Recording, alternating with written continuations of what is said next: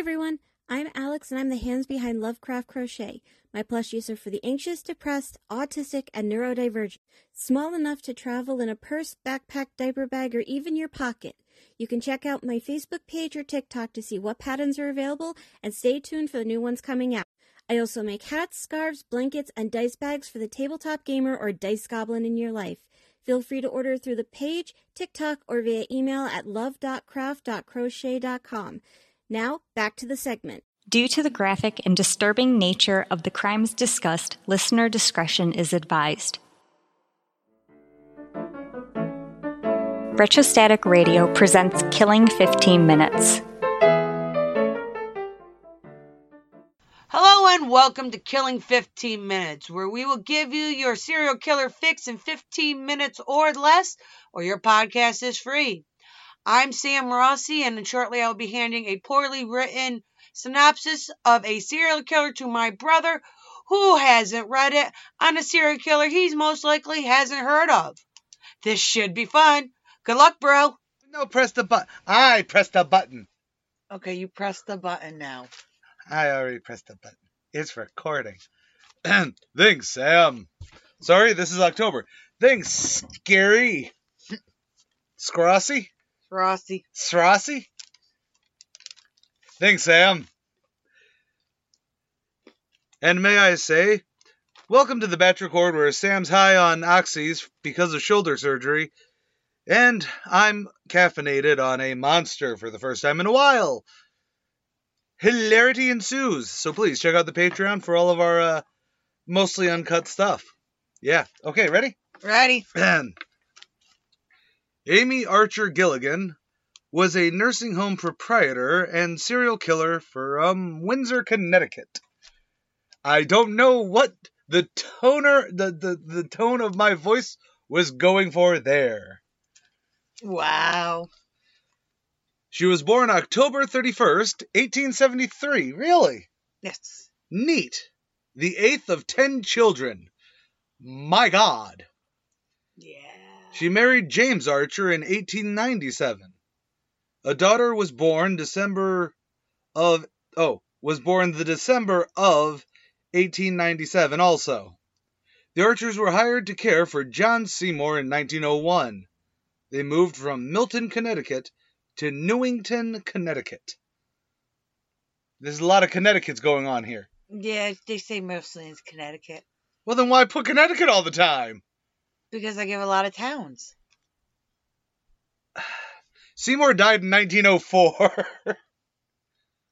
His heirs converted the home to a boarding house for the elderly, and the Archers remained to provide care for the elderly for a fee, of course. They paid rent to the heirs. They ran the boarding house as Sister Amy's nursing home for the elderly. That's really what they called it? Sí. ¿Por qué? Was she a sister? Nepotism? No, not nepotism. What's the word I want? Narcissism? Yeah, nepotism would be... never mind. Yes, narcissism. First I thought you were trying to say, like, no necesito or something like that, and I'm like, no. What are you sure? I'm stoned. We're not that stoned yet. What is the English you're trying to say? Like, necesito is clearly English. Clearly. When the heirs in 1907 decided to sell, the Archers moved to Windsor. I'm assuming Connecticut. Connecticut! You also spell Connecticut? Connecticatt.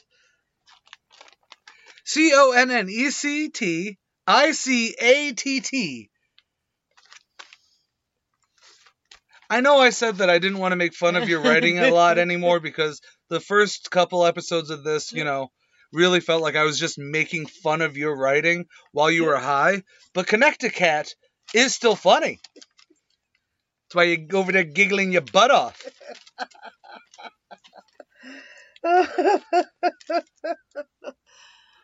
The Archers used their savings to purchase their own residence on Prospect Street in Windsor Center, Connecticut.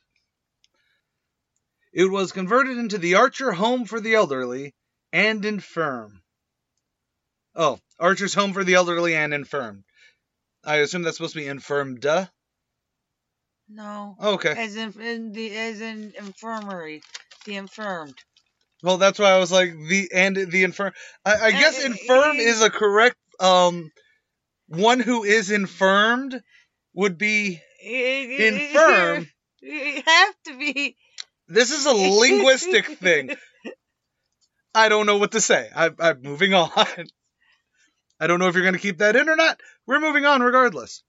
James Archer died in 1910 from Bright's disease, a generic term for kidney disease.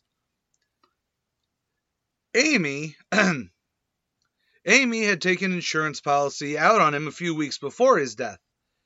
Totally not sus at all. Not sus, bruh. Not sus, bruh. The policy benefit enabled Archer home to continue. In 1913, she married Michael W. Gilligan, a widower with four adult sons. I'm assuming that's just your brain skipped there. 4 adult sons? Yes. Is what the sentence is supposed to be, I assume? Yes, I assume correctly with you. Okay, thank you. He was reportedly wealthy and interested in Archer and Archer's home as an investment property. Gilligan died on February 20th, 1914, after 3 months of marriage. It's deadly to some bachelors. Oh, marriage is deadly to some bachelors, I assume, is yes. The joke that you wrote there that I should have probably said better. I didn't know there was a joke coming. I make my own jokes. I can't hit you in the shoulder. No, you can't hit me in the shoulder. They got shoulder surgery. Why am I sitting on this side where I can't hit you? Please note we're siblings. It's not abuse. This isn't some harassment thing at work. This is me smacking my sister, as is sibling rights. And I will. Is that the hill you die on? I will die on that hill. Okay. Siblings can hurt siblings. Okay. Not kill siblings, because I know we have a few of those. We have a couple of those, yes. Plus, siblings are also there to bury bodies. Bury bodies. Like the postcode, Dude. I think he got, what, 2 years for that? 2 years in New York. Because that was the joke where we turned around and went, well, we live in New York. We can pull 2 years is 2 years. 2 years is fucking nothing. Because you gotta think, it's gonna be minimum security. Anyways, the official cause of death was acute bilious attack. Bilious? Severe indigestion. He had severe indigestion. So I assume it's bilious? Because it's like an overbuildup of bile or something like that. I would assume so. A will had been drawn up, naming Amy as the sole heir. Wow, she really knows how to play her cards right, huh? I assume the story's going to have a happy ending. Overplaying her hand, though, the will was found out to be a forgery. Dun dun dun. Naming the kids to get something. Never make yourself sole heir when forging a will. Just something to think about. Focus, Sam. Swear you wrote Aegis. Aegis? Aegis. Aegis, Sam. Aegis. From 1907 to 1917, there were 60 deaths in Archer home. Jesus, Mary, Mother, and Joseph. Relatives grew suspicious as the number grew. I would too. Just saying. Now, granted, in today's healthcare, an elderly home with 60 deaths is probably on average. Sadly. Only 12 residents died between 1907 and 1910, but then 48 died the following 6 years. Among them was Franklin R. Andrews, an apparently healthy man. On the morning of May 29, 1914, Andrews was gardening. His robust physical condition deteriorated in a single day and was dead by evening. The official cause was gastric ulcer. Was her cooking that bad? Andrew's siblings came into the possession of some of his letters, and they noted that Archer was pressing their brother for money. Archer's clients showed a pattern of dying shortly after paying her a large sum of money. Well, that note about, don't make yourself sole heir is one. Give it like 6 months if someone gives you a large sum of money and then you want to kill them. Give them some time. And don't always make it like, okay, it's been 6 months, let's do this. 6 months, a year. You can extort more money from the living than you can the dead. True story. See, there's where a lot of people get too greedy. They want, the They $1 take up million. the now. They want the $1 million lump sum, then bump the dude instead of going for 25 grand over a couple years. I know. Greed, people. Greedy. Remember, if it's over 5 million, go for the lifetime supply, not the lump sum. Exactly. Taxes, man, taxes. And we live in New York. Now, there's a question. I know I'm not done yet, but I'm assuming all these large lump sums of money were tax-free. Back in the day, probably. So you got to think, when she got caught being a murder son. Yes. I'm assuming this ends with her getting caught. Yes. As we know, this wasn't unsolved. I don't do it. Did she have to pay back anymore. the taxes as well? No. Or because they were gifts? It's one of those things where it's like, yes, they gave the money under duress. Well, I don't know. Okay. What time of period was this? 19 what? 18 what? 1914-ish. Okay. You think there was taxes on that type of money? Yes. You know why? Because in 1914, the wealthy still ruled everything. Yeah, they did pay taxes, though. You're right. They back then they actually paid taxes. Yes, they were small taxes, but they were taxes. Yeah, it was a drop in the bucket to them.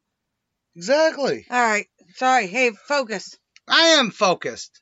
Nellie Pierce, Andrews' sister, reported suspicions to the local DA, but was ignored. Because as we know in all of these cases, cops fucking suck. I know it was the DA. Fine. I'm going to say something massively controversial. You know what that is? But secondly, fuck lawyers. Please note that was not actually a statement to any lawyer who may or may not have to represent me at any point in time. This is not evidence. So she took her suspicions to the Hartford Courant? Current. That's not how you spell current. It's not even how you spell Courant. Either way, I'm assuming it's a paper. On May 9th, 1916, the first of a series of articles on the murder factory were published. Oh man, it's like the Cheesecake Factory. Old people go in, but none of them ever come out. Nope. Please note that was not an actual dig against Cheesecake Factory. I don't think I've ever been to a Cheesecake Factory. I'll have to fix it at some point. Take you out to Destiny or whatever the fuck it's called now. Oh, the carousel. The carousel Destiny. Yeah, whatever the hell the mall is out there in Syracuse. Well, to be fair, the only time I ever went there was the one time to go to Dave & Buster's. Also, there's a really good comic shop at Destiny that I really want to go to. Okay. Everyone, go check out Reader's History of Comics. It's also available on Spotify, Spreaker, everywhere that this is. Cool. Okay. The Murder Factory, Cheesecake Factory, yes. It took months before police started investigating, which took almost a year to complete. The bodies of Gilligan, Andrews, and 3 other boarders were exhumed. All 5 had died of poisoning, either arsenic or strychnine. Where the hell do you... It was 1910s. God only knows where you got strychnine then. That was probably an over-the-counter fucking... Oh, you got a hangnail? Have some strychnine. Need some indigestion issues? Have some fucking cyanide. Yeah, people survived a whole lot of shit back then. Got a headache? Here's a mixture of laudanum, morphine, and coke. I actually really would still like to try one of those. Just that sounds like it'd be a great... Be the first time in my entire life that I can actually sit there and go, I don't feel a thing. I'm not in pain. I want that. Anyways, local merchants were able to testify that Archer had been buying large amounts of arsenic, supposedly to kill rats. A look into Gilligan's will established that it was actually a forgery written by Archer. Okay, that's how everything tied together. According to M. Williams Phelps, author of The Devil's Rooming House. Rooming House? Rooming house. I get that these are the names of, they're old, like, and the infirmed. I want to put infirmed. Yeah. But, I get it. They're older names, so they sound weird to the modern ear. Rooming house just sounds stupid. It's a house. Yes, I get it. You're buying a room. You are rooming people in that house. But by the fact that it's a house, you're rooming people in it. Unless it's an office house. I don't know why that's gotten me angry. I haven't even hit a joint yet. Investigation showed Archer bought arsenic to kill large numbers of rats. Or at least that's what she said. Nonetheless, it appeared that she was the only one buying arsenic. Oh, she wasn't the only one buying arsenic. The doctor and some of the patients had signed on to purchase it as well. The investigation pursued Dr. King. You never mentioned a Dr. King before. So I don't know what his first name is. No, that's because I didn't get a first name on it. Oh, okay. Anyways, the evidence pointed to him as well, so they pursued him as possibly the guy, I assume. Yeah. Be that as it may, Archer was sus as hell and back in the spotlight eventually. They found evidence Archer was sending her patients to the drugstore to buy the quantities of arsenic, and then the police arrested her as soon as they found out about that. Archer was charged with 5 counts of murder, later reduced down to a single charge. On June 18, 1917, a jury found her guilty and sentenced to death. Archer did win a new trial in 1919, where she pled insanity. Her daughter, Mary, testified that her mother was addicted to morphine. She was again found guilty, but sentenced to life imprisonment instead of death.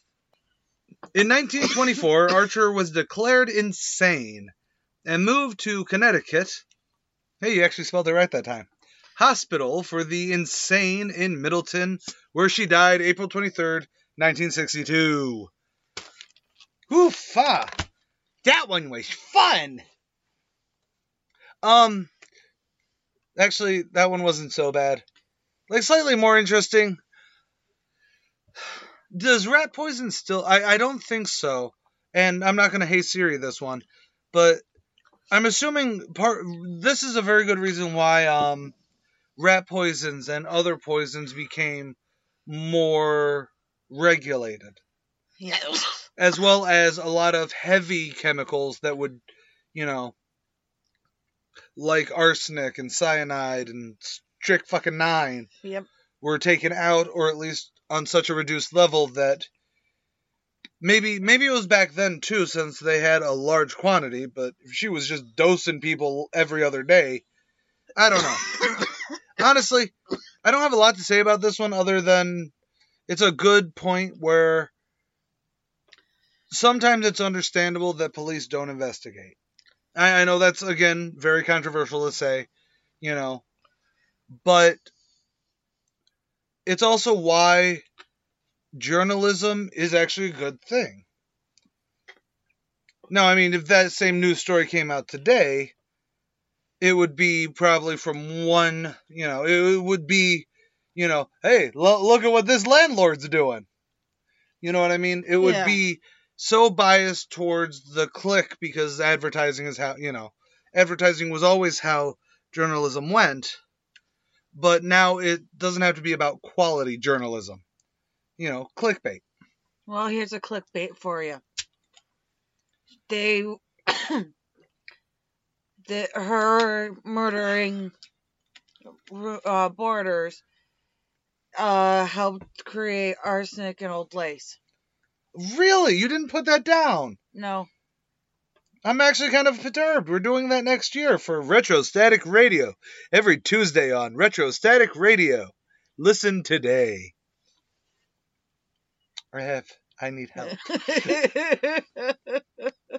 Okay, so final thoughts. That's actually a really cool little thing, and I actually really think that it was the ants with how they murdered.